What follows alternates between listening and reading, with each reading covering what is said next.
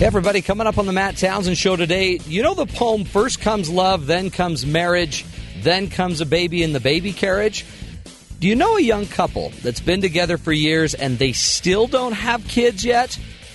You know, married, no kids? How do you talk to them about it? Should you talk to them about it? And hey, where did that old poem come from anyway? We're talking about it up next after the news with Katie Jarvis. Good afternoon. I'm Katie Jarvis with BYU Radio News. Students at an Atlanta area elementary school are attending classes today at a nearby high school. They were evacuated yesterday because of gunfire at the school. Police say a man armed with an assault rifle and other weapons was able to get into the school and then held 2 staff members captive in the front office. The man shot at responding officers at least half a dozen times, and they returned fire, and the man eventually surrendered. No one was injured. A military judge has sentenced Army Private Bradley Manning to 35 years in prison for giving military and diplomatic secrets to the website WikiLeaks. The judge convicted the soldier last month of 20 offenses, including 6 violations of the Espionage Act. U.S. sales of previously occupied homes are approaching a healthy level for the first time since November of 2009. Sales surged last month to a seasonally adjusted rate of 5.39 million. The National Association of Realtors says that sales are more than 17% higher than they were just 1 year ago. And the company that administers the ACT test says nearly a third of this year's high school students who took the test are not prepared for college-level writing, biology, algebra, or social science classes. The company says just a quarter of the graduates cleared the bar in English, science, math, and reading. The numbers are far worse in lower-income high schools.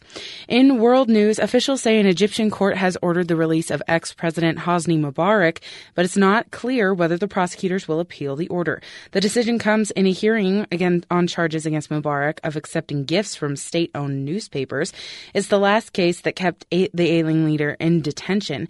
He's now on trial for the killing of protesters during the 2011 uprising against him. And 2 Syrian pro-opposition groups say that dozens of people have been killed today in a poisonous gas attack near the capital, Damascus. The reports have not been confirmed, but groups say activists are reporting that regime forces fired rockets filled with poisonous gas. And that's the news. I'm Katie Jarvis with BYU Radio.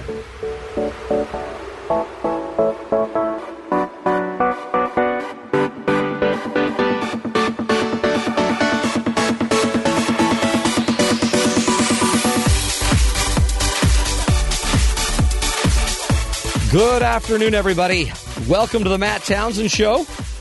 I'm your host, Dr. Matt Townsend, your relationship coach, your guide on the side. We do what we can on this program to give you some tools, a leg up in this crazy thing we call life. You know, it doesn't come with a user's manual. We just got the body, and now we got to try to figure it out. So on the show, we like to give you some tools, some ideas, some real-life solutions for how you can just deal with some of the things that maybe are going on. One thing that has come up, imagine this, okay? You married maybe 5-10 years, maybe 1 year, depending on where you live. And you and your cute little honey go to the family reunion, and you're sitting there trying to have some turkey, a little stuffing maybe with your turkey. Maybe it's Thanksgiving. And, you know, you've been trying to get your life together. You're married. You just got married. We're ready to get through college. And some cute aunt says, hey, when are you two going to have a baby? Matt, can I tell you a story from my family? Did this happen to you? No, this hasn't happened to me yet. Okay. Well, it kind of has happened to me. I get more the, why aren't you married yet? First comes love, thing. then marriage. Well, they should ask, why aren't you in love with someone? What is your deal? Right. Why haven't I fallen in love? I don't know. Why haven't you? I don't know. Why don't you tell me? I'm asking you. Why aren't you married? So my dad was like, 26, 27. Yeah. He had like a 1-year-old baby girl or something. That was my older sister. And he was at this family function with my mom's family. And my maternal great-grandmother comes up to my dad and playing with my older sister. And she's like, so Jamie, when are you gonna make me another grandbaby? And she kept asking and asking and asking. And so this was not the first time that she had brought this up, and my dad was kind of sick of it. And so he just kind of turned to her and he yelled at this old lady. He was like, when I figure out how I made the first one, I'll make another one. Cricket. That's right. That's right. He was angry. And How old was she? I don't know. 1,000. I don't know. But see, that is... It's a poor 90-year-old lady getting yelled at. I'm pretty sure she was dead before I showed up. Isn't that just the crazy? Like, my daughter's newly married and young for, getting married. She was young. But everyone's asking her. And every time someone asks her, I'm like, shut it. Don't bring that up. Don't bring that up. And she even jokes about it. But so there's this inherent thing that if you're married, and interestingly, we don't ask a young college couple that's not married that are intimate and together. We don't say, "Hey, when are you guys gonna have a baby?" Because that's not how it works. Well, no, there's an order, a structure, and I fully believe in the structure. I really do believe love, marriage, babies, great order. Then there's this weird dilemma because we're asking a question that's so personal. Well, it's a talking point no matter what age you're at. When you meet someone new, they're like, "Oh, you married? Any kids?" Well, yeah, that's it just automatically goes it's to just that. what people talk about first. They're more likely to ask about that than they are even to ask about your career. Well, it's interesting. So guys actually, I think, ask more about the career. So, hey, what's your name? Hey, John. I'm John. Hey, what do you do, John? We kind of go to the what do you do? This is all natural selection. It's evolutionarily advantageous To ask about children. Yeah, because it must be hard-coded in our genetics because people who don't have that hard-coded genetics might not put peer pressure on one another, and so therefore the species doesn't survive. Exactly it. But those that did cause peer pressure, did survive. The code got passed on to future generations. I think that's it. And that's why natural selection makes us say things that are mean and insensitive to people. Colonel Rob Sanders, I think you're onto something. Show's over. We're done. Your mean old grandma was just trying to push natural selection. She was trying to say, look, are you guys procreating? Because we need grandbabies. We need Which she live had bodies. plenty at that point. Yeah. Just wanted to point that out. But see, and so this is a really interesting thing because, there's the kind of the religious side, which a lot of us believe we're supposed to have children. It's an essential part of our existence. It's part of the test and the growth. And then there's this weird reality. Listen to these statistics that are happening. Right now, according to an article that was in Time magazine that actually made a huge, I don't know what we call it. It caused a little splash. It caused a huge splash. But the name of the article is called "Having It All Without Having Children." Let's see. American birth rate is at a record low. And now what's happening is there's kind of the haves and the have-nots are starting to fight. So it's causing this battle between people that are having babies and those that aren't. And those that aren't are obviously selfish. And we're starting to polarize kind of this discussion. But listen to this. The birth rate in the United States is the lowest in recorded American history. From 2007 to 2011, the most recent year for which there's data, the fertility rate has declined 9%. A 2010 Pew Research report showed that childlessness has risen across all racial and ethnic groups, adding up to about 1 in 5 American women who end their childbearing years maternity-free, compared to 1 in 10 in the 1970s. You said that was since 2010? Yeah. Well, that's because nobody can afford it.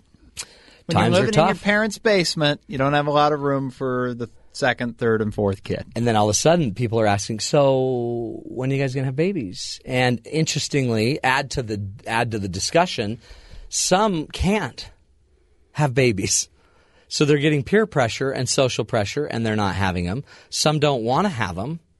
Some have very good reasons why they don't have them.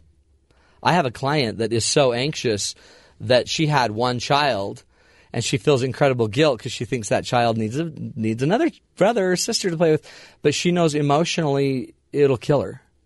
So is that selfish or is that really smart? And then meanwhile, we have every other story that we're getting on earth that of all of these people that shouldn't have kids. So we've got people that shouldn't have kids having kids, and then we have people that maybe should be having kids not having kids, what's going to happen to us? We're doomed. If I that think it's no, over. seriously, if that trend keeps going, we're doomed. Then there's the guilt, and then there's the question. So what's your deal? So imagine being a woman that would love a child that can't have a child, and every question she gets at every vacation, every holiday is, so why aren't you making babies? Well, and to go along with that, both sides think they're right. Right. You know, both sides of this argument, or all 5 sides of this argument, think that they are the correct one, and they're looking at the other side very critically. Where, I mean, there's a lot of things that mostly people who ask the question, why aren't you having kids, don't consider at all. With regards to the fertility issue, it's extremely expensive to have fertility treatments. Yeah. It's so expensive. It's even more expensive than that to try and adopt a child. Yeah. I mean, people don't even take that into account. If you are infertile, they're like, well, are you trying stuff? What are you trying? Yeah, and it's why? like, number 1, personal. Yeah. Don't ask. Number 2, do you have any idea how many thousands of dollars that might be? Isn't that the weirdest thing? I have 6 kids, and so I obviously believe you should have children. But when we told my grandma before she passed, she was in the hospital bed, which probably this wasn't a good timing thing. But we told her we were expecting, I think it was our 4th. And she came from a different school. She was older, but her school wasn't like, multiply and replenish the earth. Her view was, this is basically what she said. Hey, Nana, we're expecting again. And she looked at me with just like, and these were her exact words, Matthew, control yourself. You've got to control yourself. But the irony of it is, so this is kind of the opposite of that. We wanted children. My wife was a school teacher. She loved kids.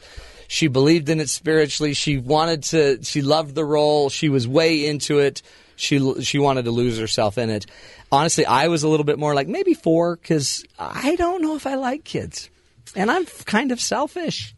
Well, to give a little bit of context where I come from, my father had 1 brother.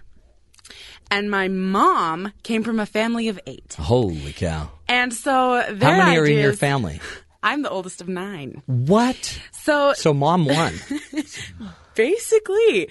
The interesting thing is their family cultures are so very different because of the amount of children, and their ideas of what their own family would be was so radically different. It's just interesting that, my grandma, my father's mother, she had these 2 boys. She raised them as well as she could. It was a great little family. Yeah. It was great. And my mom's family, a little bit chaotic, huge Italian family, whatever, worked for them. There was nothing wrong with either of the 2 families. Right.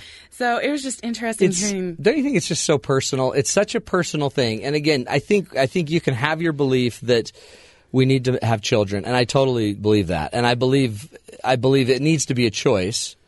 And I also believe, honestly, that there are some people that shouldn't go near it. I just can't figure out why I, who shouldn't care, am so driven to want to ask so badly. It's the person I'm thinking in mind. He and his wife have been married 6 or 7 years. Even at periods of times where they purchased houses, with room to grow.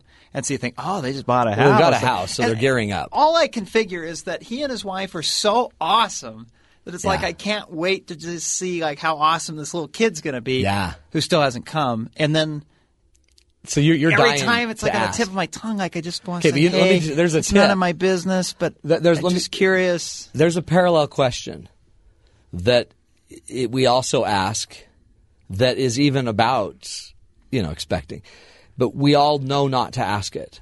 Like, you never ask a lady if she's pregnant. Never. Oh, boy. Is that true? Never. Especially KDJ. at Do a restaurant. not in the grocery store, at the mall, Well, what at if a she's restaurant. kinda looking pregnant? Nowhere. Never. Okay. No how. Now tell me why.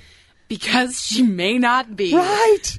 Because you don't know the data. You don't know all the data. Or even if she is, she'll be like, oh, I look really huge, don't I? No, watch this question. So if I say, so you pregnant? And you're like, no, just bad thyroid. Then you're dead. You're dead because you can't talk your way out of it. Now watch this one for Rob's question. So are you guys gonna? And we'll just stymied. We were stymied by how to say it. Are you trying to have a baby? Are you going to have a baby soon? Now watch this answer. Oh, yeah, we just miscarried. Last week. But thanks for your concern. I think what I did let slip was when they had this house that had a lot of rooms in it. Yeah. I think I just said a line just subtly like, well, that's cool. Well, it gives you a lot of room to expand if and when the time is right. And they didn't respond to it. So that let me know that it was not an open topic of discussion. Yeah. But I hope that wasn't pushing it too much. That was diplomatic. That wasn't bad. Yeah. That could have been a lot worse, certainly. But it also doesn't sound like it was a great thing to say either. Well, I guess too. But it also depends on your relationship, and I just think we don't know what to do with it. And again, I think it's called it's the paradox, right? So I can believe that people should be having children, and I don't even think that's just my Darwinism in me, that survival of the fittest. I truly believe spiritually, you change when you have to take care of somebody. One of my favorite singers on earth. It's weird. Guess who it is? Josh Groban. Tony Braxton. No. And no. England Dan and John Ford Coley. Elvis. Now, it'll blow your mind because she's crazy. Pink. Really? I love her. I'm really not going to lie. Did not see that coming. Pink. You're digging that exclamation point for an I? Yeah, P exactly. Exclamation point NK. And she's so opposite of me here. I'm just this little Mormon boy with 6 kids. And she's racy, lives on the edge. You can tell. Doesn't she have a child? Yes. But the funny thing is if you watch her videos before her child and after her child, I see a different woman. I really see somebody that's now tempered and a little bit more like, I'm not going to do something too crazy because I got to go home to my baby. There's something about that. That's my spiritual belief. I don't think that means everyone else has to live that. I really don't. And I also think that there's a lot of people that would love to live it that don't have the opportunity. And yet we still judge it. We still have weird conversations about it. Well, I think that same sort of effect kind of happens in everyone who really serves someone. I mean, I have several severely handicapped cousins. Yeah. And their brothers and sisters, their younger brothers and sisters, taking care of them since the time they were born. Right. These sorts of things. I see the same sort of effect. Or even people who dedicate their lives to, serving the homeless or volunteering in schools. There's something to be said for giving up a lot of your time and a lot of your emotional energy to help someone else. And I think children is just one part of that. I think you're right. And I also think we can't just automatically think someone's selfish because they're not having kids, because none of us have a clue. And if I'm a woman that's miscarried 5 times, the risk of doing that again is overwhelming. So on the show today, we're talking about how to handle, how to talk, how to relate to parents, to non-parents, people trying to become parents that can't be.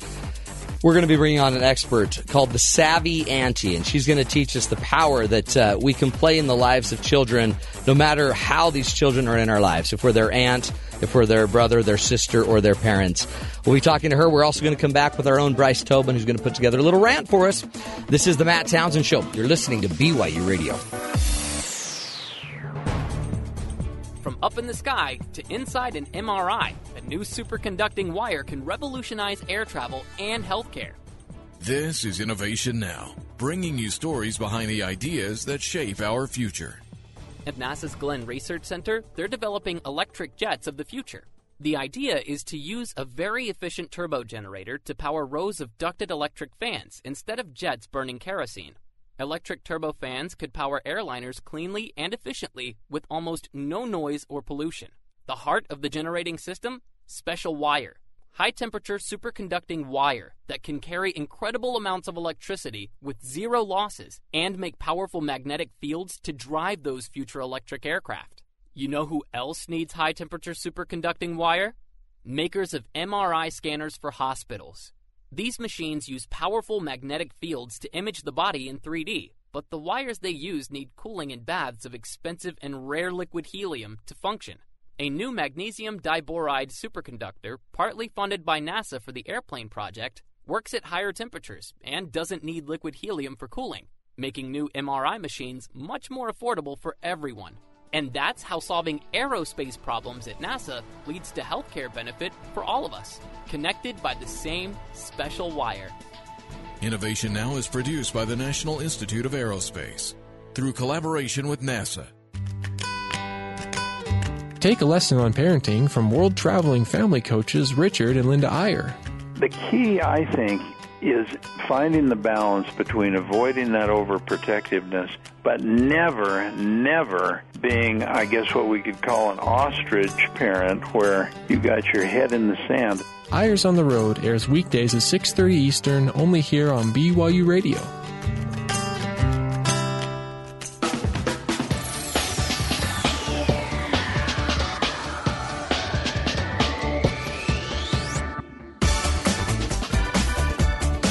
Welcome back, everybody, to the Matt Townsend Show. Today we're talking kids and kind of the weird awkwardness that takes place when we judge people based on whether they're having children or not. Most of us don't have a full picture. And interestingly, ask yourself this. When it comes to parenting, so you're a parent, let's say, are you a really good example of somebody that makes parenting look enticing and interesting to every other parent or future potential parent on earth? A lot of us don't parent in a way that it actually looks nice or wonderful. We seem to kind of make it seem horrible, like ghastly. Like these kids, I mean, if you've ever been on just an airplane with one person that's 5 children deep and doesn't know how to handle it, that's enough to maybe make everyone on the plane never want a child. Just be like, I'm good for the next 5 years. Whatever. We'll see what I have feel like then. And what we need, I think, are a little bit, instead of just being impatient with all these people that supposedly aren't so interested in having kids, maybe we ought to just be really good parents ourselves at first and understand there's reasons. Everyone has reasons. Some people have bad childhoods. Some people just can't have children. But our own Bryce Tobin has put together, he just has a really interesting question, because I guess the inherent question is, what about kids? Is it good to have, or is having kids good? Is it a good thing? Let's hear. Look, I don't want you to take this the wrong way, but I'm about to rant. This is the Bryce is Right.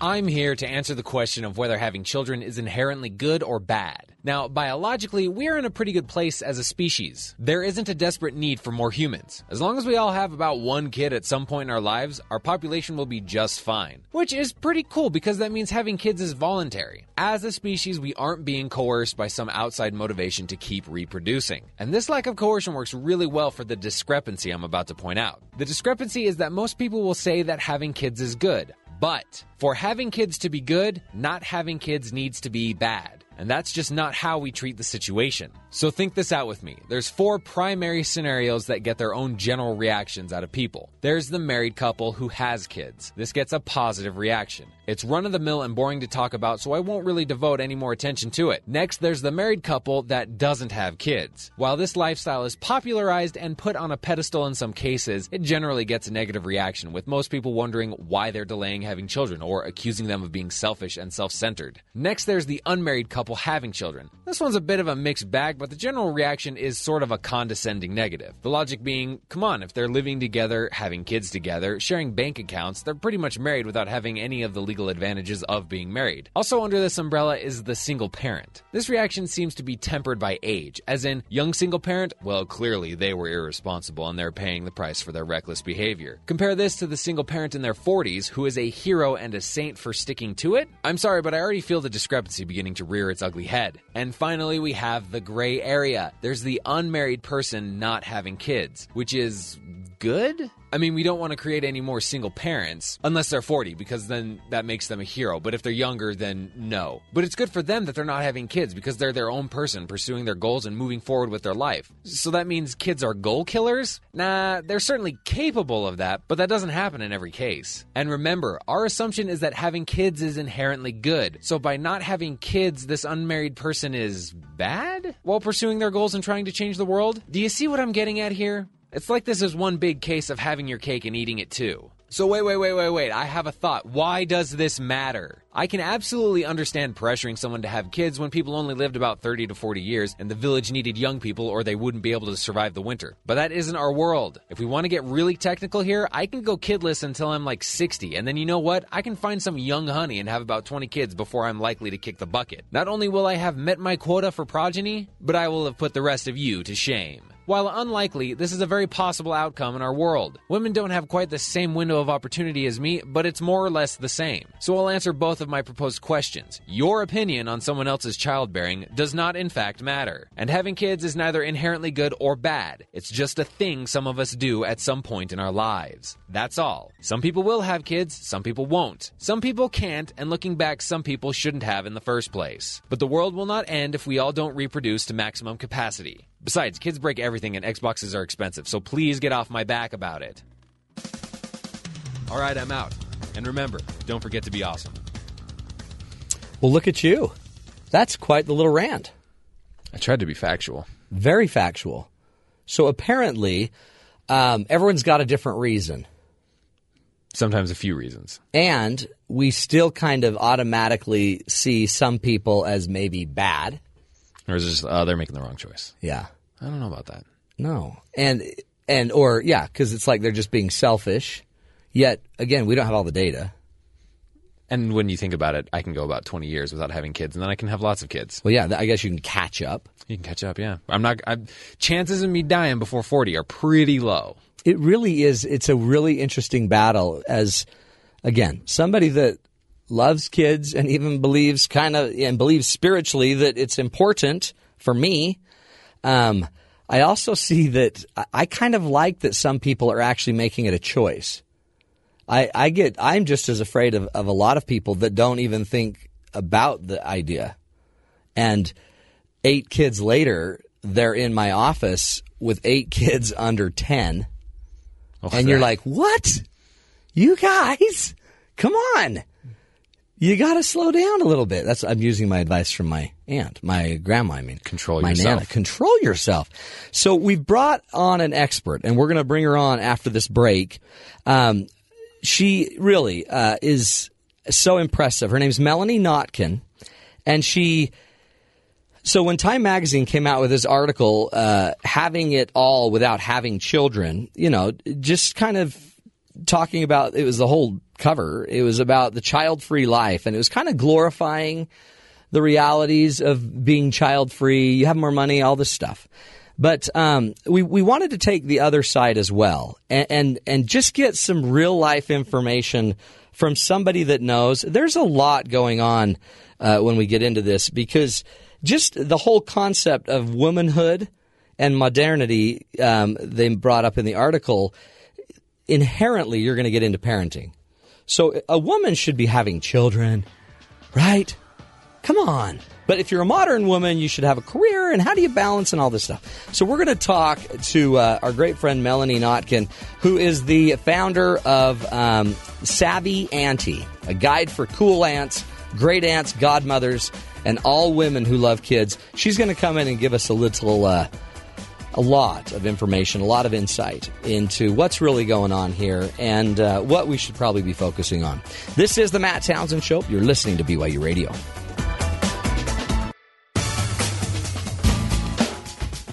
Where can they find it? They can find it on Twitter at BYU Radio. Scroll through there, you can find that. I love it. Looking for more BYU Radio?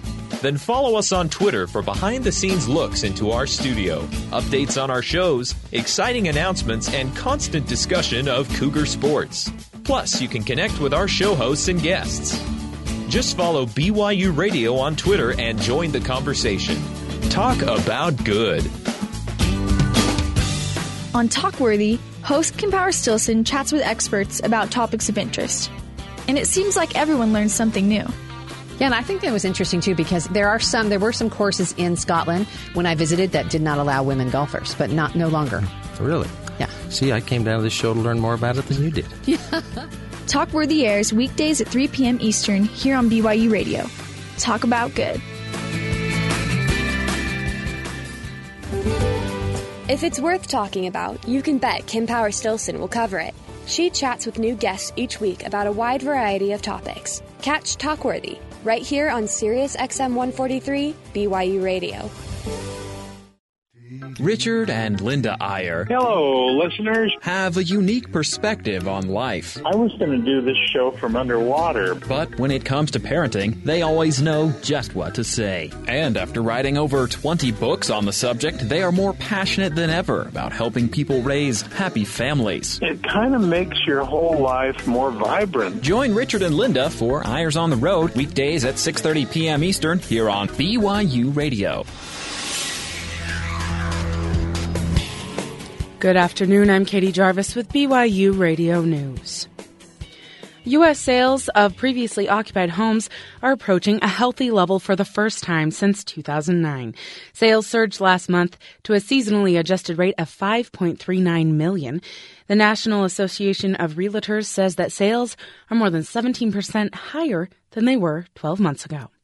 The company that administers the ACT test says nearly a third of this year's high school graduates who took the test are not prepared for college-level writing, biology, algebra, or social science classes. The company says that just a quarter of the graduates cleared the bar. The numbers are far worse in lower-income high schools. Students at an Atlanta area elementary school are attending classes today at a nearby high school. They were evacuated yesterday from their elementary school because of gunfire at the school. Police say a man armed with an assault rifle and other weapons was able to slip into the school and then held 2 staff members captive in the office. The man shot at responding officers at least a half a dozen times. They returned fire and eventually the man surrendered. No one was injured. In world news, 2 Syrian pro-opposition groups say that dozens of people have been killed today in a poisonous gas attack near the capital of Damascus. The reports have not been confirmed, but groups say that activists are reporting that this happened from several different locations. Officials say an Egyptian court has ordered the release of ex-President Hosni Mubarak, but it's not clear whether prosecutors will appeal the order. The decision comes in a hearing on charges against Mubarak of accepting gifts from a state-owned newspaper. It's the last case that has kept him in prison. Mubarak is now on trial for the killing of protesters during the 2011 uprising against him and other charges of violence as well. And that's the news. I'm Katie Jarvis with BYU Radio.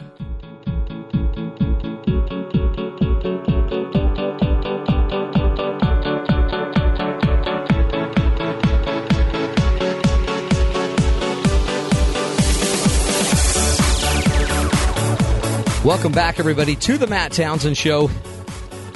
Today we're talking about child's play, children, the childless parent, right? Some of the weird judgments we instinctively make about people, and maybe this weird battle that's going on that where we've drawn the lines. You're either good or bad. If you're having kids, you're good. If you're not, you're bad. It's just an interesting battle. So we wanted an expert to come on and help us kind of work our way through this. And we found Melanie Notkin, who is really a leading voice of nearly 50% of American women who are childless. She's the founder of a website called Savvy Auntie. And you really need to go check out her website. She's written a book called Savvy Auntie, the ultimate guide for cool aunts, great aunts, godmothers, and all women who love kids. Savvy Auntie, by the way, is ranked among the Forbes top 100 websites for women, top 100 most powerful women on Twitter. That's Melanie Notkin, and is the top 10 women in social media. So, Melanie, are you there? I am here. Thank you Thanks so much for having me on. Well, thanks for being on, because it's such a weird little thing that this pressure that we put, and then the arguments pro-child, anti-child, better lives with them, better lives without them. In all your studies, and I know you've written some great articles. In fact, you even kind of, I guess, wrote a little bit of a rebuttal to Time article. And so tell us what you're learning. Well, first of all, it's not about judgment, right? Nobody should judge anybody for having kids, not having kids, choosing to have kids, not choosing to have kids. unless the children's welfare is at risk, really anybody who wants to have a child should have a child, or if they don't want to have children, should not have children. Right. What I look at is this idea, this notion that all childless women or most childless women don't want children. And that's a fallacy. Right. And my issue with the cover story, the Time cover story, The Child-Free Life, helps to perpetuate this myth that women who are childless want to be childless. First of all, there are many shades of gray. So a girl who's 18 is happy to be childless, probably. Yeah, right. Right? And a woman who is 50 who doesn't have children may not want to start at 50. Yeah, let's not go there, right? Right. So we have this time, right, where society thinks it's quote unquote normal for a woman to have children. Somewhere, let's say in her early 20s, maybe, depending on what part of the United States you live in, right? Maybe New York gets a little older. Yeah. And in Utah, Midwest, it's younger. Yeah. Right. And then a certain point where it becomes unnatural for her to begin to have children. Yeah, right? now it's Somewhere dangerous. Maybe in her, so late 30s, 40s, etc. Mm-hmm. And so there's this little window of time, about 15 years, where either she's having children or she's wrong for not having children. And none of us even know, do we? But all we need to know is, okay, you're how old? You don't have kids. Oh, okay.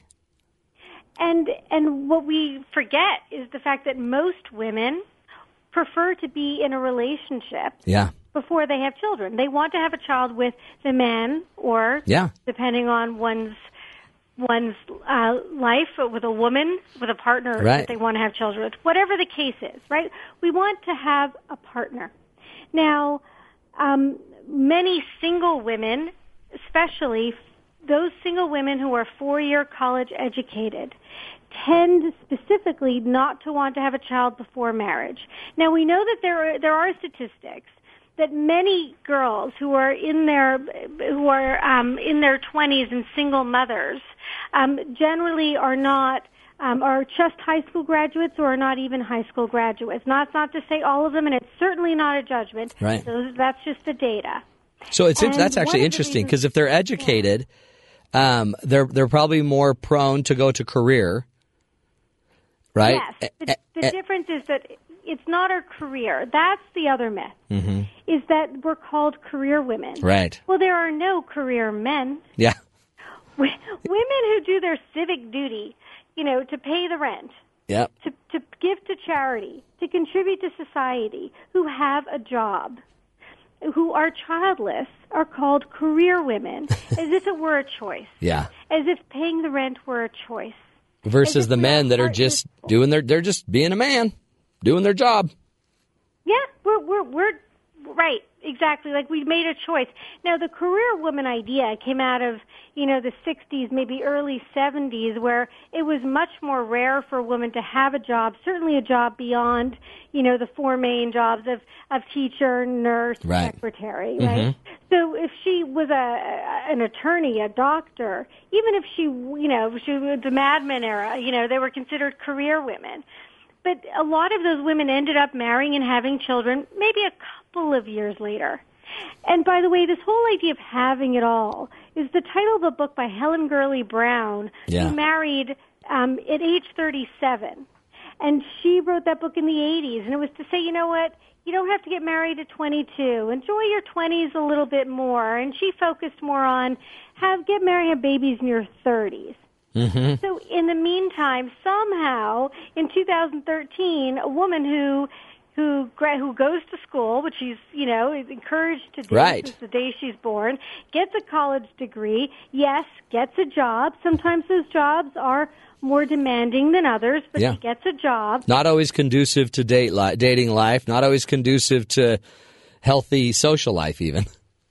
No, but one that she has to do. Right? She would much prefer to go out on a date, but alas, and here's the other side of the coin, the woman who has children has to run home because she has dinner with her children. Yeah. So this woman is at work because she is doing the work that the mom can't. So we're all contributing to family in one way or another, right, just directly or indirectly. I don't know one woman who has ever said, I am madly in love with you. Yes, I want to marry you, but hey, I got a conference call tomorrow at about 6. Can't marry you. Right. That's not the way we are.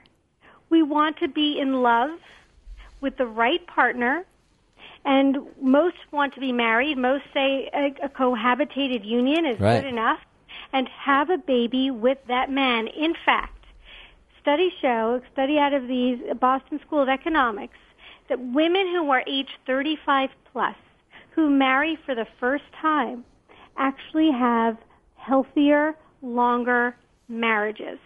Really? And I heard you say earlier about catching up. Yeah. In fact, a woman who has her first birth at age 35 plus actually has more babies than the average woman. Really? Well, I mean, think of that though. It seems like, in a way, it's this choice in this almost ideal timing of her life. She's got some career, she's got her life, she's found the right partner, they're married, and it's idyllic. It's idyllic. The problem is, right, that she's got this short window of time, and not all of us find that right man in our 30s. Right. Or our early 30s, when it's, already we're feeling the pressure. And some of us who reach 40 who remain childless and single, or finally find that love, that right love, then may have a problem with conception. Yeah. And so to say that we are, and I've been called myself child-free, and I take exception to that because I'm not free of children. My life is child-full, as I say. I choose to fill my life, a savvy auntie, with the children in my life, my nieces and nephews. That is a choice. The choice wasn't to remain childless. The choice was to wait for love. Unfortunately, that's the one thing, no matter how great we are at our career, how great an aunt we are, how great a friend we are, a daughter, a sister, the one thing we cannot control is falling in love. Right. And we don't do our best. Well, and falling in love and then having the skills and the actual person that can help you maintain a love and retain a love with the maturity that's needed. And I mean, you think about it, this isn't an easy task. You're trying to find the right person with the right skill sets, and you've just explained beautifully, with the right timing, with the right understanding, and it all has to converge. Now, some of us, find someone in high school and marry them young and lucky, and you figure it out and it works. But you're saying, I mean, you're going with the normal statistics of today now, that people are marrying later, more are going to work, more are going to school, more are getting educated. The game's more complicated. So to just assume someone's going to have a baby, come on. Right. But most women do want children. Doesn't mean that all women want children, and it doesn't mean that the women who don't want children are wrong for not wanting children. Yeah, exactly. When a woman hit between the ages of 40 and 44, and the U.S. fertility rates and the CDC only look at fertility in America through age 44. So we actually don't know. The statistics aren't actual because we actually don't know women 45 plus. But women 40 to 44, half are child-free by choice, half are childless by circumstance like me or biology. Now, of those people, the 50%, who are child-free by choice may be child-free by choice at 42, but they weren't at 32. But they may not want to become mothers at 42. Yeah. Or they may not want to have the money or be able to or want to invest in the technology it may take to get pregnant and have a child at 42, or have gone through several iterations of IVF, etc., and don't want to do it again, don't want to miscarry again, and say, I am decided I am not going to have children. Or have a partner that doesn't. I mean, it's doubly hard, right? Because so now we have two opinions about each of those circumstances. I want to take a break. We're talking to Melanie Notkin from the website SavvyAuntie.com. You need to go check out this website. If you if you just want to see the power that people can have in the life of a child, there's nothing more powerful when you look at this website than really good aunts and really good godmothers. And just, I don't see how it could do us any harm to just love our kids. We're going to take a break and come back, and the more people we can get loving our kids, the better. Melanie Notkin will be back with us from Savvy Auntie. This is the Matt Townsend Show. You're listening to us on Sirius XM 143 BYU Radio. A silicon chip that outshines most solar panels shows the power of solar electricity magnified 900 times. This is Innovation Now, bringing you stories behind the ideas that shape our future. NASA's Glenn Research Center tests and develops space systems that can work for us on Earth. Case in point, an unusual configuration of all-in-one solar energy collector is installed on Glenn's campus, designed by a retired NASA Glenn engineer. His design, called the StarGen Concentrator, was built by Greenfield Solar Incorporated. It looks like an art sculpture or a high-tech flower with bands of curved mirror strips set in a frame that tracks the sun daily. The strategy behind the StarGen is that instead of spreading a lot of silicon wafers across a wide area to collect electricity, use a small solar cell, but concentrate the sunlight on it like a magnifying glass. The StarGen gains great efficiency, multiplying the power of the sun by 900 times. Focusing that much energy into a smaller cell generates high-voltage electricity as well as extra heat. This heat can then be piped into a hot water system or a home heating system. Glenn Research Center tested the cell in development, blasting it with up to 2,500 times the power of our sun, and the SolarGen holds up. For Innovation Now, this is Buddy Rubino. Innovation Now is produced by the National Institute of Aerospace through collaboration with NASA and is distributed by WHRV. Get recharged at BYU Education Week. It is the best decision I make coming back year after year. I will not be the same. Education Week classes run from August 19th to the 23rd. To register, visit us online at educationweek.byu.edu. I would encourage everybody to come, and you'll not regret it. BYU Education Week, 1,000 ways to renew, refresh, recharge.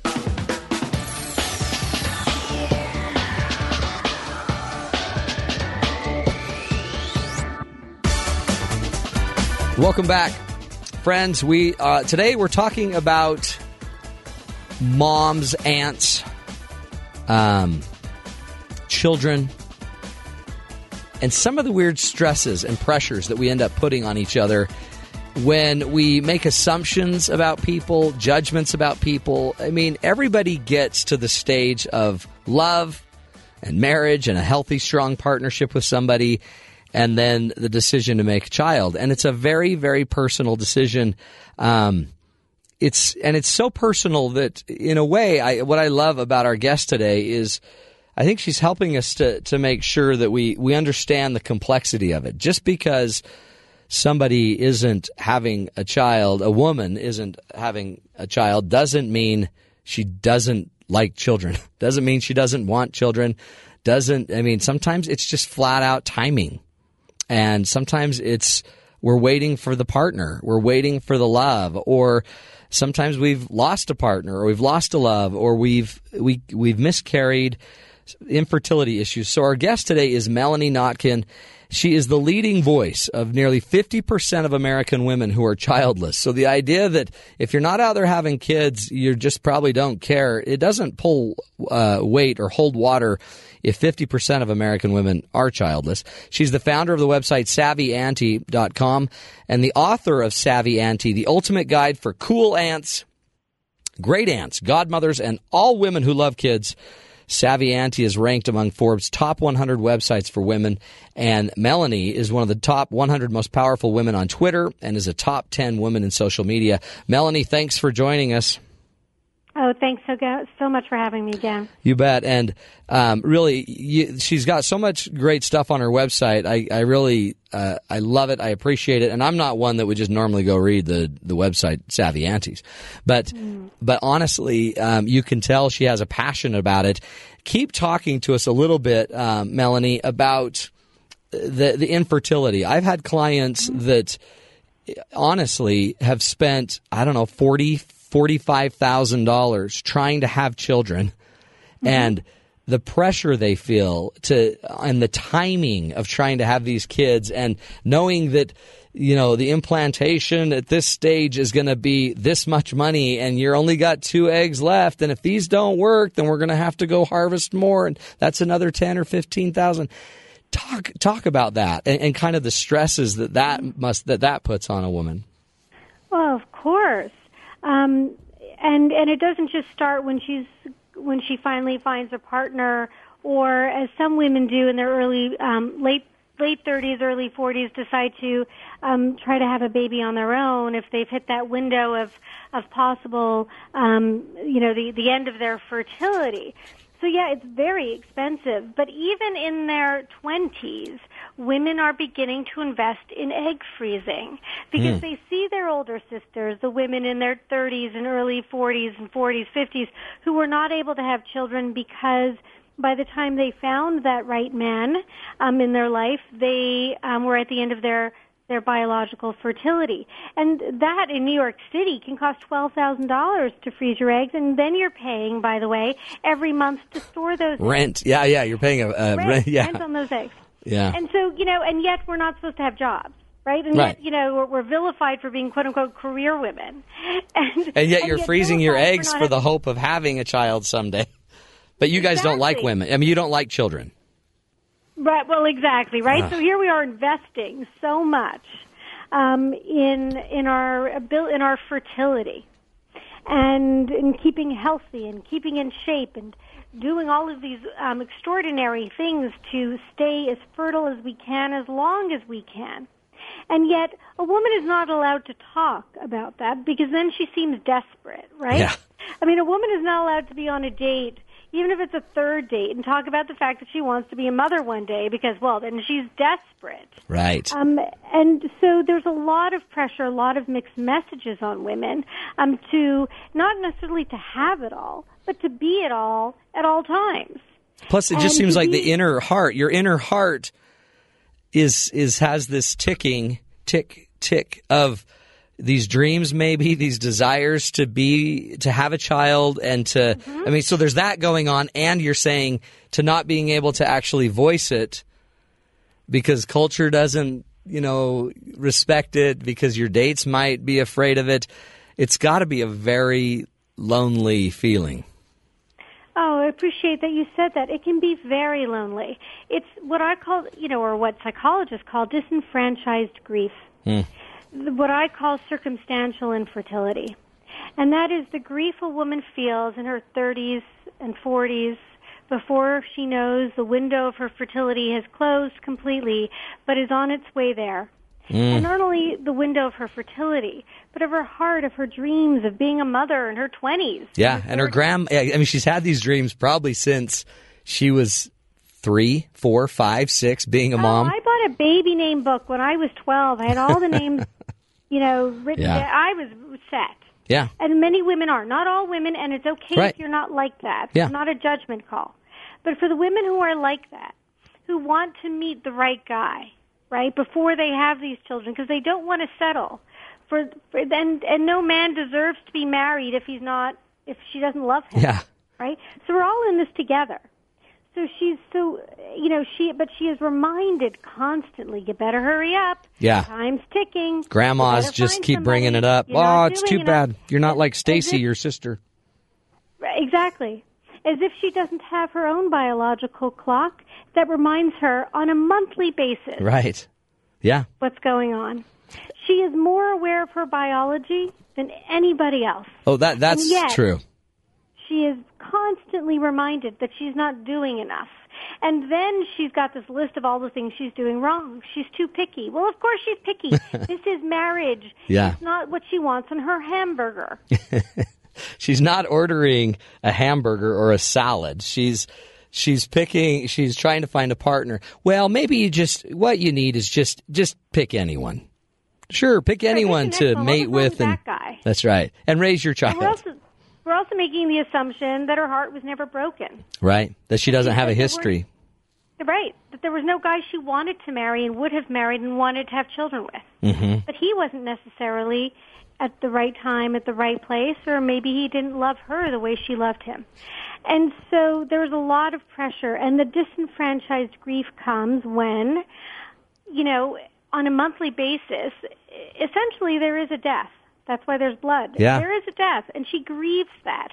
And yet, because she is single, I'm speaking of the single childless woman now, she is not allowed to be sad.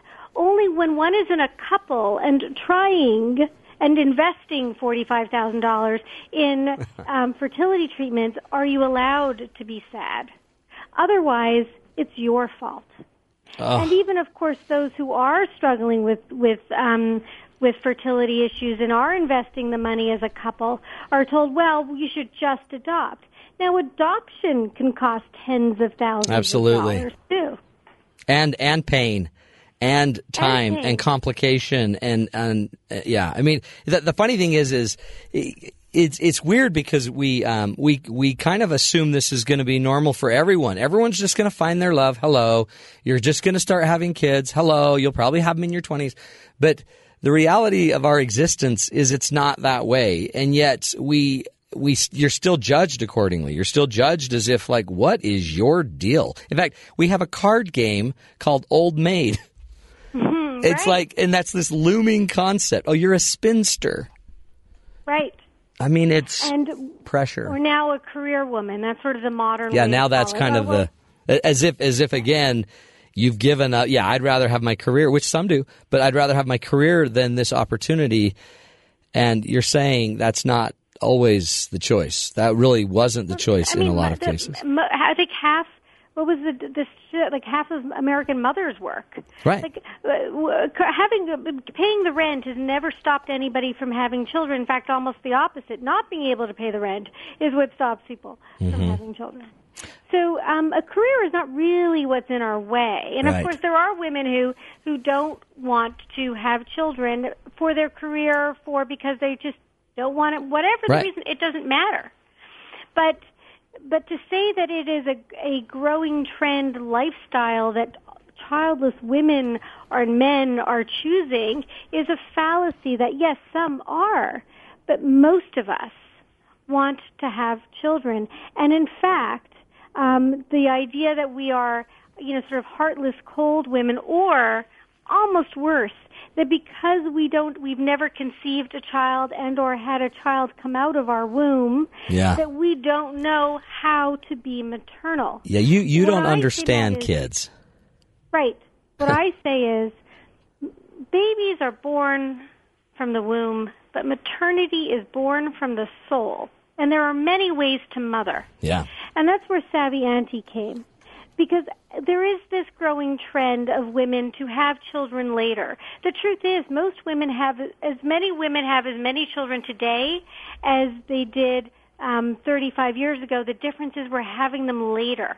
And yes, it's true that many of us, by circumstance and ending because it's toward the end of our fertility by biology, end up not having children by the end of our fertility, but often enough it's not by choice. Yeah. And so as we spend a longer lifespan being childless, even if it is by choice, we still love the children in our life. And that's what I love about SavvyAuntie.com because, and we're going to come back and talk about this, I want you to show us, like, what are the roles that you're taking, and how can these people that are been silently struggling without a child, what are some things that they could still be exercising this love and this maternal instinct?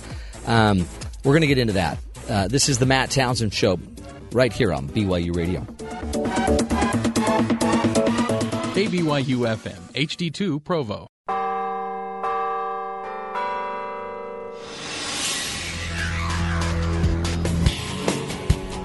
Good afternoon. I'm Katie Jarvis with BYU Radio News. A military judge has sentenced Army Private Bradley Manning to 35 years in prison for giving military and diplomatic information to the website WikiLeaks. He was sentenced earlier today at Fort Meade. The judge convicted him last month of 20 offenses, and people were saying that he could serve up to 90 years in prison. The prosecutors had asked for at least 60 years behind bars, and Manning's lawyers suggested no more than 25 because some of the documents would have been declassified by then. The judge settled on 35 years. And Vice President Joe Biden says that his son, Delaware Attorney General Beau Biden, has a successful medical procedure in Texas earlier this week. The younger Biden was being evaluated at a cancer center after he became weak and disoriented while on a vacation. The vice president says his son will be discharged from the hospital tomorrow and will return to Delaware, where his local doctors will follow up. The company that administers the ACT test says nearly a third of this year's high school graduates who took the test definitely are not prepared for college-level writing, biology, algebra, or social science classes. The company says that just a quarter of the graduates cleared the bar in English. The numbers are worse for lower-income high schools. In world news, Egyptian's deposed leader Hosni Mubarak has been ordered released from prison, but the country's prime minister says that he'll be put under house arrest as part of the emergency measures put in place this month. Prison officials say that Mubarak may be released as early as tomorrow. He has spent more than 2 years in prison. And Syrian opposition activists estimate that 1,300 people, including children, died from what they say is a toxic gas attack from the Syrian regime. The reports have not been independently confirmed, but groups continue to send in reports that this is happening. And that's the news. I'm Katie Jarvis with BYU Radio.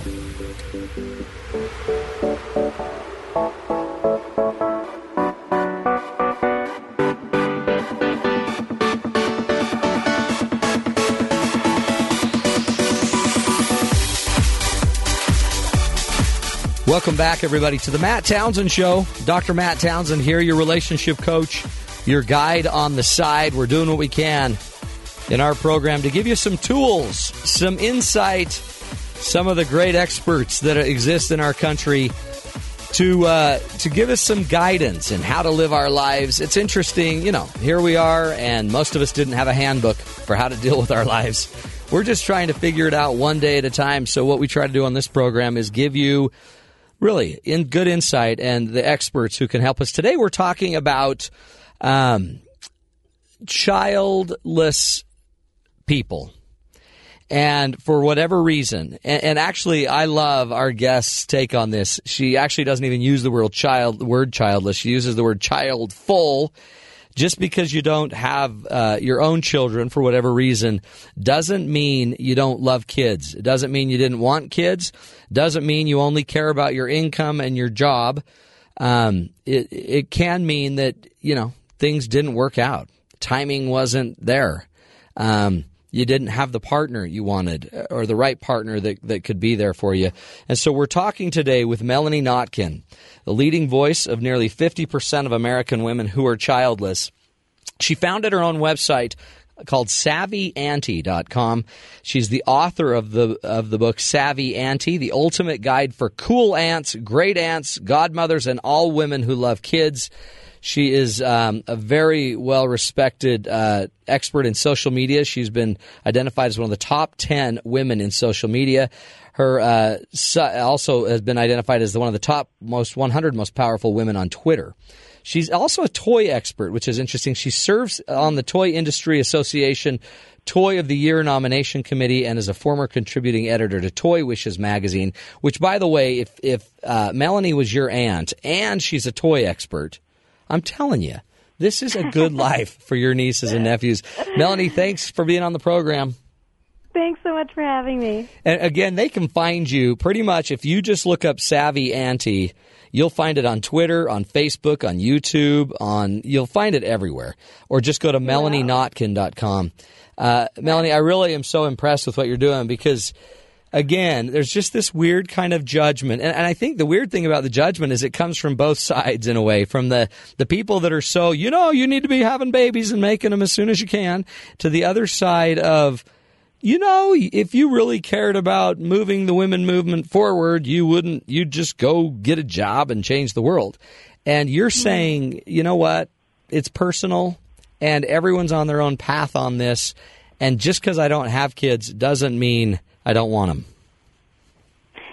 That's right, and very few women. Not to say that there aren't, but very few women are not becoming mothers because of the feminist movement of the 1970s. In fact, Betty Friedan, who wrote The Feminine Mystique, tried to make it clear again and again that she loved her husband and she loved her children. It was that she wanted something more than housewifery. Right. So we wanted more opportunity. It was not this more opportunity we expected to take away from marriage and children. We thought, my generation, I'm Generation X, we thought we'd have the social, economic, and political equality our mothers didn't have, but naturally the husband and kids, they did. We didn't know, as time went on, that unfortunately we may not have the opportunity to find love and have children. And not because we didn't want it, and certainly not because we didn't expect it. But in the meantime, many of us are savvy aunties. In fact, I released a joint national study with Weber Shandwick and KRC Research back in December on the demographic that I uncovered. I dubbed PANK, Professional Aunt No Kids. And when we looked at this demographic and we identified this PANK, this woman, as age 18 plus, who says that she has a child in her life with whom she has a special bond. So a niece or nephew by relation, a young cousin by relation, or by choice, their best friend's child, etc. Right. So there are 23 million PANKs in America. Holy that cow. Means 1 in 5 American women. And that's not just through age 44 like the fertility statistics. That's through any age. However, she is younger than mom on average, age 36 versus age 46. Right. And she, you mentioned the toys before, on average, each PANK spends per child in her life per year $387. Holy cow. And 76% of them, so more than 3/4 of them, spend over $500 on each child each year. Yeah. Now, before some of your listeners say, oh, yeah, because I love to spoil them and, give them the gifts and make a mess and then leave. Well, not really. Actually, 34% of PANKs contribute to a child's education. Man. And almost 7 out of 10 say that they were a role model. But I thought you hated kids, you guys. Right? See? Well, that's the irony. What a joke. In fact, the biggest irony is this, right? That parenthood is a legal obligation. Mm-hmm. Right? You can't have this child and then leave it on a doorstep. You have to take care of your child. The difference is with aunthood is I don't have to do any of it. You're choosing it. Everything we do is a gift. And yet we are the unsung heroes. We are Absolutely. not appreciated. I had a PANK in my life, Melanie. My mom's sister, Margene was her name, was never married. She was there. She was always there. She was always there. I always got a Christmas present from her. I always got a birthday present from her. For literally her entire life, she was kind of a second mom, almost a second grandma to us.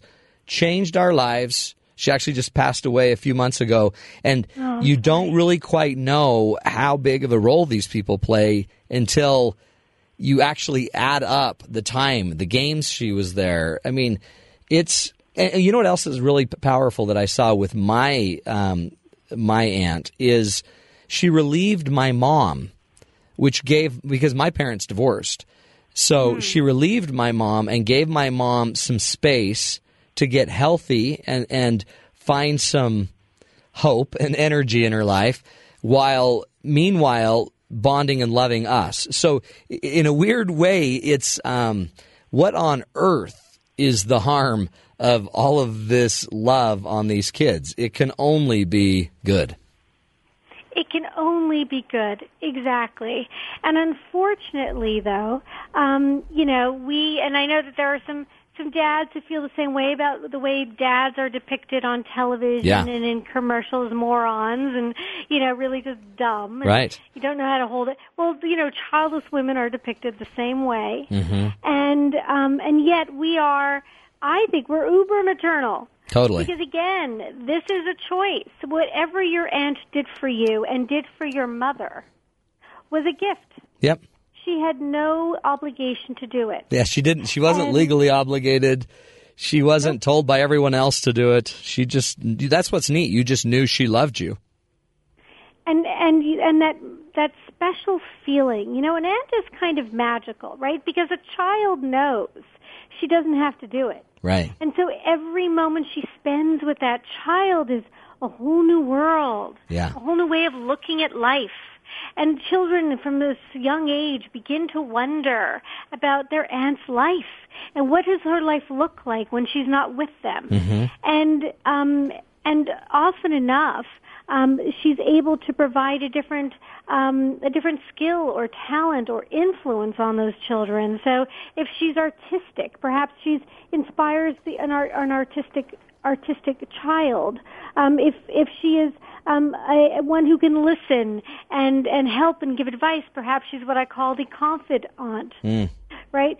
She's the one who is there when a child, even a grown child, doesn't feel like they can come to a parent for whatever reason. Now, so your listeners are clear. I do not advocate that an aunt make a decision that a parent should make. Right. Stay out and if God of that. forbid a child's life is in danger, Yeah. their well-being is in danger, the aunt has to act on that. But thank God the child has somebody to go to when they're afraid to go to their parent. And I created a day, like Mother's Day, it's called Auntie's Day, and it's the 4th Sunday of July. One just passed, the 5th annual just passed, the 6th annual will be July 27.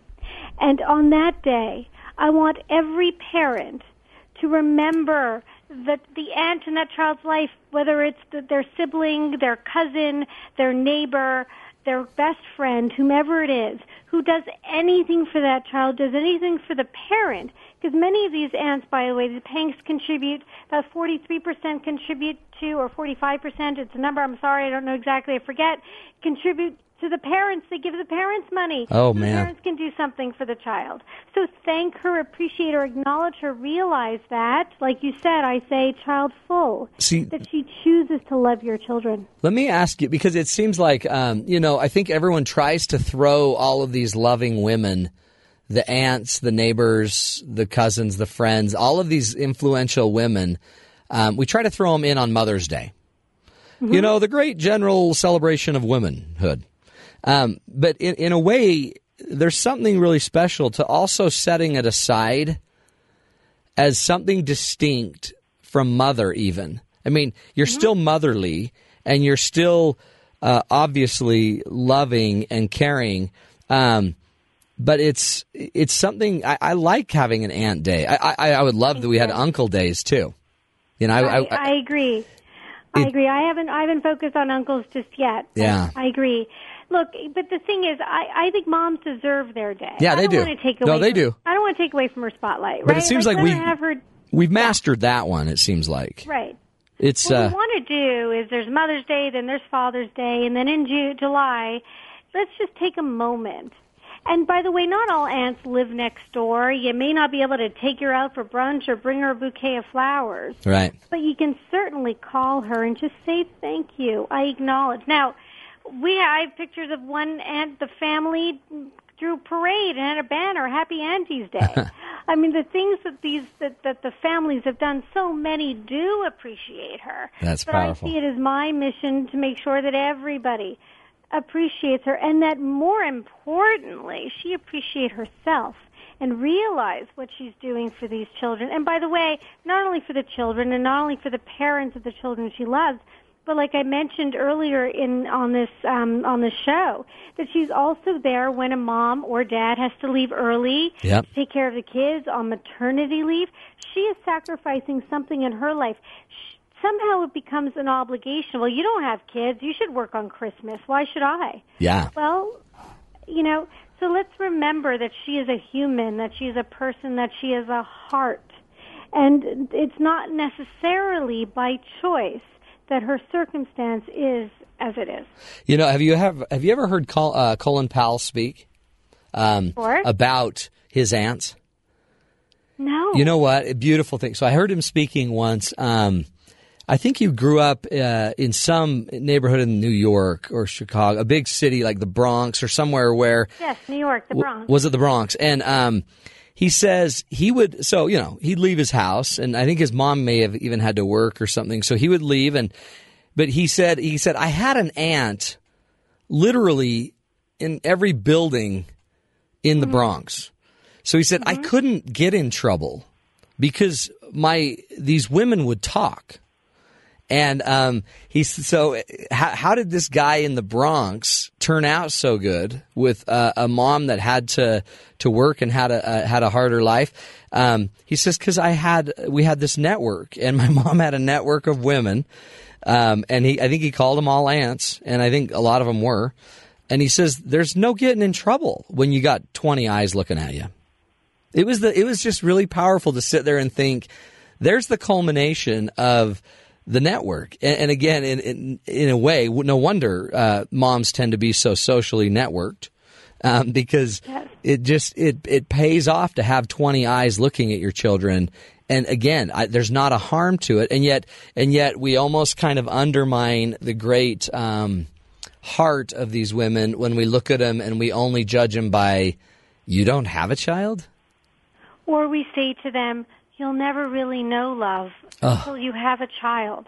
That's got to just... You can't measure love. Right. You can't. And we don't know the love that a woman has for all the children in her life, nor does it matter, because we are not in competition. The important thing is that we raise these children together as a nation, as a community, that these children know that they are loved and they are safe, and that we respect each other, that we stop judging each other, and that we live together really, as a family. Yeah. And it seems like love, like you're saying, is created. It's not just it doesn't seem like it's just inherently born in the blood. It seems like it's born in the moments of worrying about it and talking and calling and being there and paying a few bills here and there and picking up the slack and being there early to drop off your niece. I mean, love is born in the service, not just in the DNA. That's right. You just birthing a child does not make you the only one who can love a child. And in fact, unfortunately, we know some mothers who've given birth to children and they don't have the mental capacity, right, or emotional capacity for love. So we would all fare better if we didn't measure love, but rather just appreciated the love that we have. You got about 1 minute, okay? Tell me, what's the one thing, just not measuring love and just appreciating the love we've got, seeing it, and even celebrating it, like with Auntie Day in July. What's the one message you'd love every one of us out there who don't quite understand why some of you don't have children, but what do you want us to understand? It's not. You don't have to understand it. You just have to not judge it. It's not about understanding. It doesn't matter. It's none of anybody's business why one has children or why doesn't. Right. Why doesn't. But just don't judge it and appreciate all the things that woman or man does for the children in your life, for the children in their life, and just in your life in general. Let's just not judge each other. Yeah. And understanding implies that there's an issue that I have to get over. You don't Right. get over it. Yeah, no. Well, and invite them in, it seems like, too. Invite these people in and let them use those gifts, those wonderful gifts that they possess to help influence our children. Melanie Notkin, you are the bomb. SavvyAuntie.com. Go check her out there. Really great stuff. Again, I think you can see why she's one of the top 10 women in social media, and probably more importantly, probably one of the top 10 women in changing how we take care of each other on this earth. Appreciate it. Melanie Notkin. This is the Matt Townsend Show. We're going to take a break, come back, and give you some more tools to deal with life. Appreciate you listening. This is BYU Radio. There's no telling where NASA technology will turn up. How about in your health drink? This is Innovation Now, bringing you stories behind the ideas that shape our future. Mike Johnson is a former NASA scientist who worked on water recycling designs for long-term spaceflight.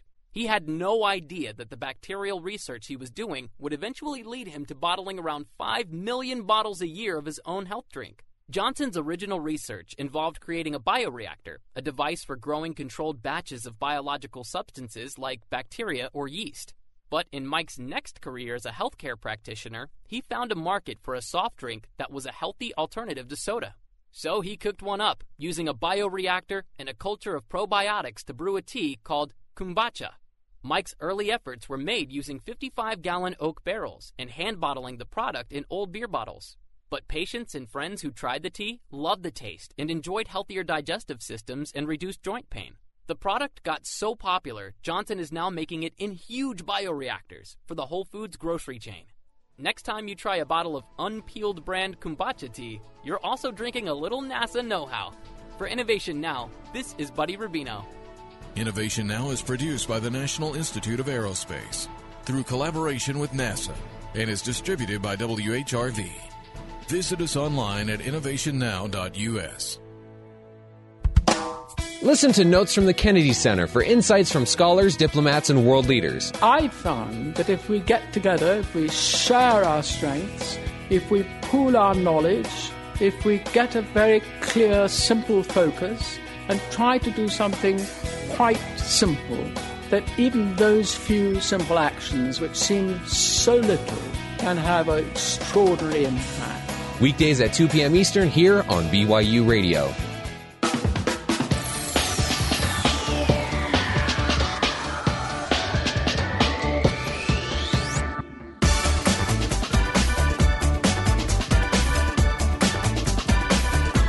Welcome back, everybody, to the Matt Townsend Show. We've been talking about childless, and I really loved Melanie's words, childful. Again, most people want to have kids. Most women, according to her statistics, really do want children. It's just you got to get everything lined up, and getting it all lined up doesn't always work. I appreciate that. I also appreciate the power that we can all have in the lives of our own nieces, our own nephews.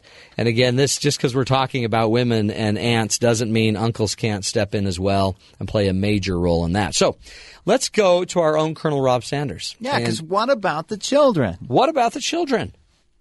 The war on children in the news. As a kid, it all starts when your parents want to take you out to dinner. Restaurants don't want you there. Yeah, so this war on children starts at a family-friendly restaurant in Houston that now bans children after 7 p.m. Kids have to eat after 7 p.m. War on children! Practically around the corner, also in Texas, another store has a sign that clearly says, "No children, please." In fact, one children's patriot mother says she was outraged when the store kicked her and her kids out for no good reason other than the fact that a previous parent had a child in there that broke a lot of expensive stuff and then the parent left without paying. War on children! And it's overseas, too. A big airline in Singapore now is banning children from part of its economy section called the Scoot in Silence section, just because a few business travelers happen to have a migraine from that big business meeting and don't want to hear crying. Now the kids are being pushed to the back of the plane. War on children!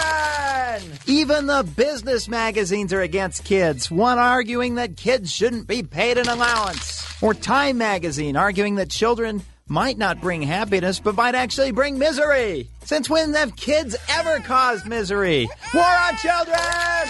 One of the most chilling of all from NBC, a blogger arguing that it is okay for parents to go on vacation without their kids.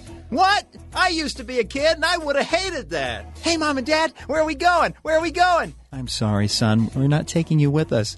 What? Well, where are you going? Well, you're going to stay here with your aunt, and your mother and I, we're going to go back to Disneyland to relive our honeymoon. What? War on children! Even our beloved fast food chains, which are so kid-friendly, are turning against kids. Taco Bell saying it's the first national fast food chain to drop its kids' meals, which they say is for profitability reasons, but we'll put that aside. War on children! I mean, think of the domino effect that could have if, say, other fast food chains cut out their kids' meals or their play areas.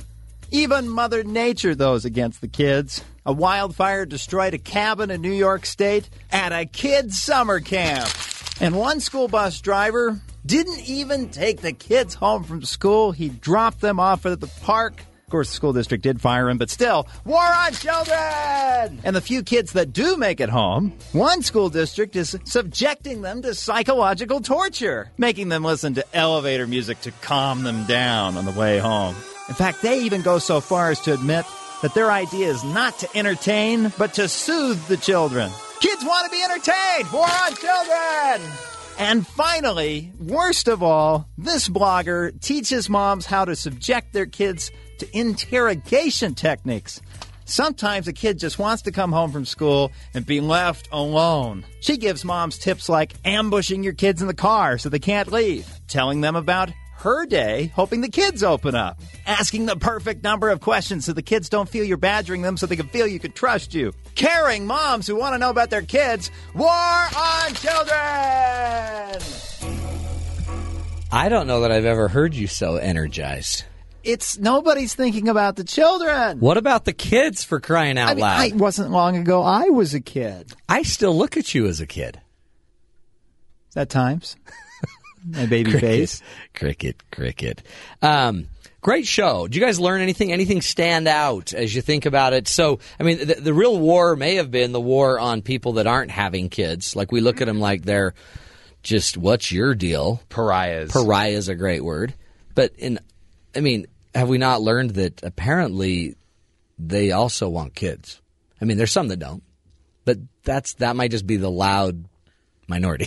Just because you don't have kids, that doesn't mean you don't want them at some point eventually. Also doesn't mean you wouldn't be great with them.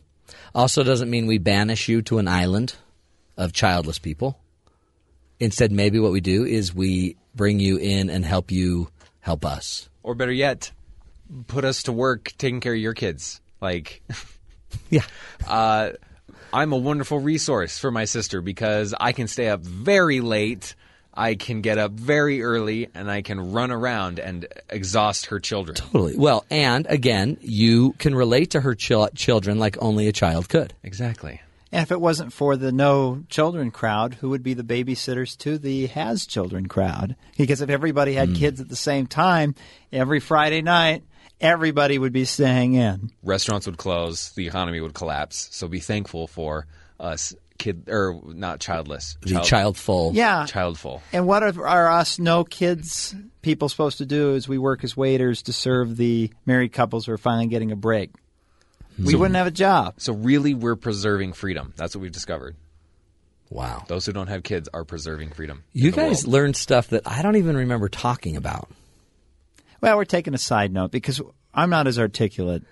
Well, I think it's because you guys have been in there talking. That too. So you've probably taken this to a different level. That moment in English class when you get, okay, so what was your thought on the book? Well, this artwork on the cover is great. I like what everyone else has said. I like the part where they killed a mockingbird. It's like, it actually... the mockingbird. Okay. Good stuff. So, again... Be careful when you're judging people for having children. I've walked into a restaurant with 6 people and had stink eye by about 50 people that are like, you're bringing your kids in here. What, you want your kids to eat? Be careful of that. Also be careful on the flip side. Don't judge people that you just don't know what's going on. Some of these people have been begging for a child. One of my favorite quotes that I just found by Charles Dickens says, I just found it, but it's my favorite one that I found. No one is useless in this world who lightens the burdens of another. No one is useless, and you should never feel useless because you can't have a kid, because you're not married, because you don't have everything that you kind of want in your life. Your worth is not valued and determined by what you have. It's probably more determined by what you give and how you serve. Thanks for listening, folks. This is the Matt Townsend Show. You're listening to BYU Radio. We'll be back tomorrow.